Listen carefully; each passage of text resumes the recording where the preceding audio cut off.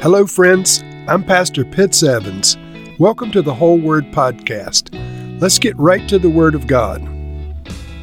I'm about to read Psalm 26, and I just have a couple of remarks before I open with this psalm. It's basically a prayer for vindication. And by that, I mean it's a Davidic psalm, and David is asking the Lord to prove him right. And prove him right for what? Prove him right for the fact that he's put his trust in Yahweh. And so it's an interesting short psalm, but this concept of asking the Lord to validate his choices, to vindicate him before the world and before the demons and whatever created beings are out there is kind of fascinating to me. So I'm going to read now Psalm 26 from the New International Version. Of David, vindicate me, Lord, for I have led a blameless life. I have trusted in the Lord and have not faltered. Test me, Lord, and try me. Examine my heart and my mind. For I have always been mindful of your unfailing love and have lived in reliance on your faithfulness. I do not sit with the deceitful, nor do I associate with hypocrites. I abhor the assembly of evildoers and refuse to sit with the wicked. I wash my hands in innocence and go about your altar, Lord, proclaiming aloud your praise and telling of all of your wondrous deeds. Lord, I love the house where you live, the place where your glory dwells. Do not take away my soul along with sinners, my life with those who are bloodthirsty, in whose hands are wicked schemes, whose right hands are full of bribes. I lead a blameless life. Deliver me and be merciful to me.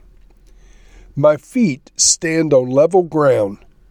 In the great congregation, I will praise the Lord. And so I read that, of course, in the New International Version.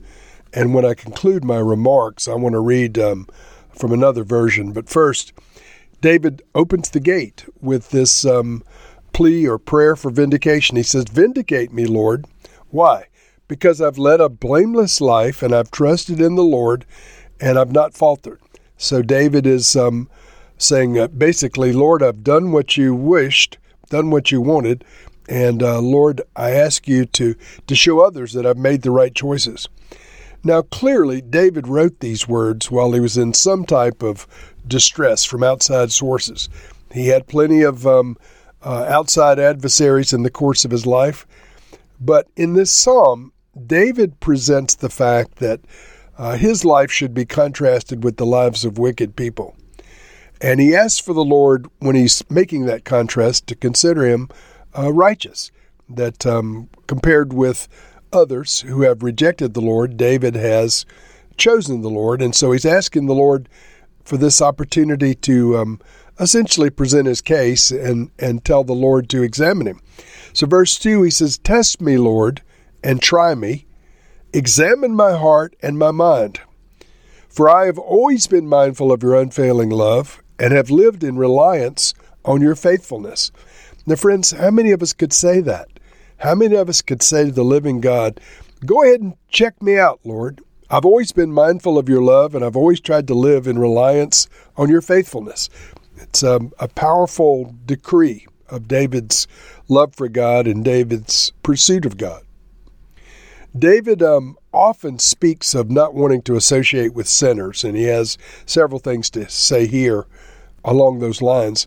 Verse 4, "I do not sit with the deceitful, nor do I associate with hypocrites.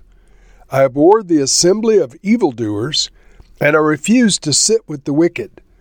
I wash my hands in innocence, and go about your altar, Lord, proclaiming aloud your praise and telling of all your wonderful deeds." And so David is not endorsing sinners or sinful behavior. He's endorsing the godly and godly behavior. He makes a loving reference to the Lord and the Lord's dwelling place. He says, "Lord, I love the house where you live, the place where your glory dwells. Now, he may have been referring to the tabernacle of Moses. He may have been referring to the tabernacle of David.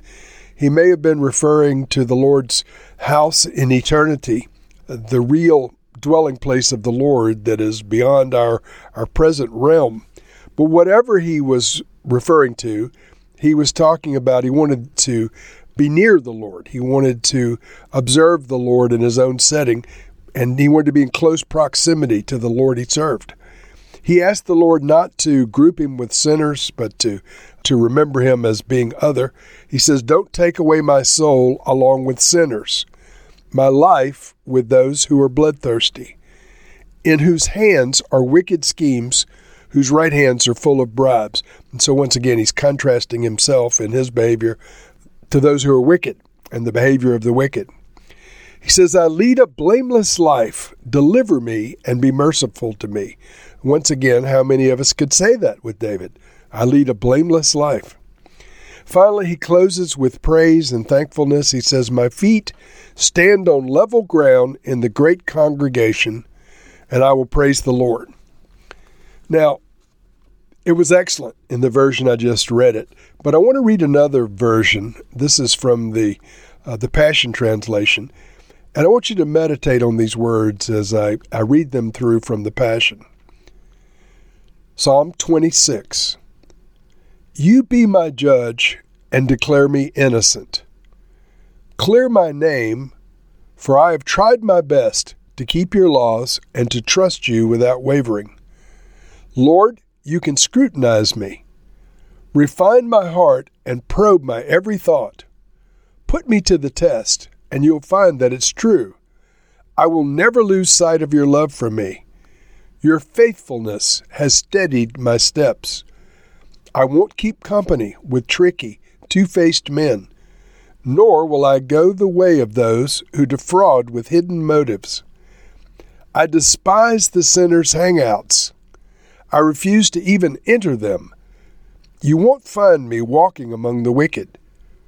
When I come before you, I'll come clean, approaching your altar with songs of thanksgiving, singing the songs of your mighty miracles.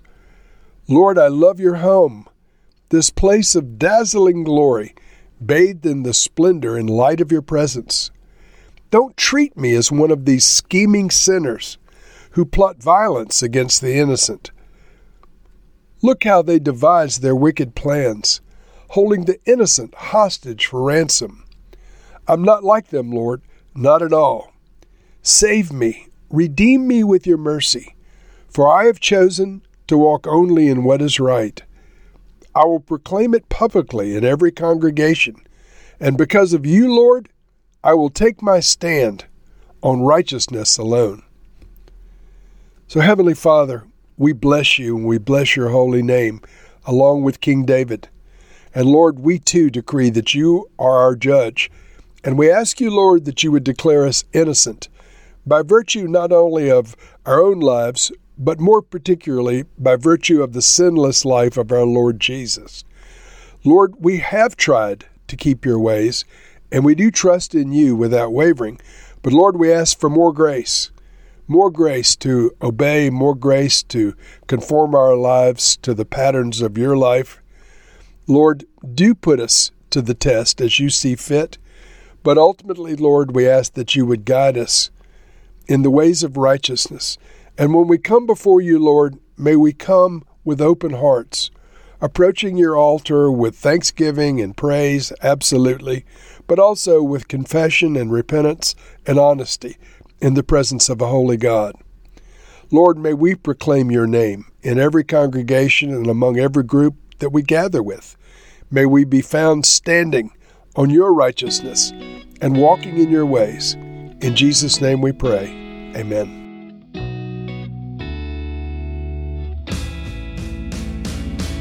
Thank you for listening to this episode of The Whole Word.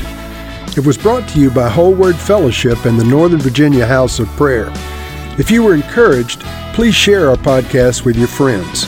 We'd also appreciate it if you'd hit subscribe in your favorite podcast app and take a few moments to write a review. If you'd like more information on our church and our ministry, you can go to wholeword.net or wholewordpodcast.com for more information. Thank you again, and may the Lord Jesus bless you today and always.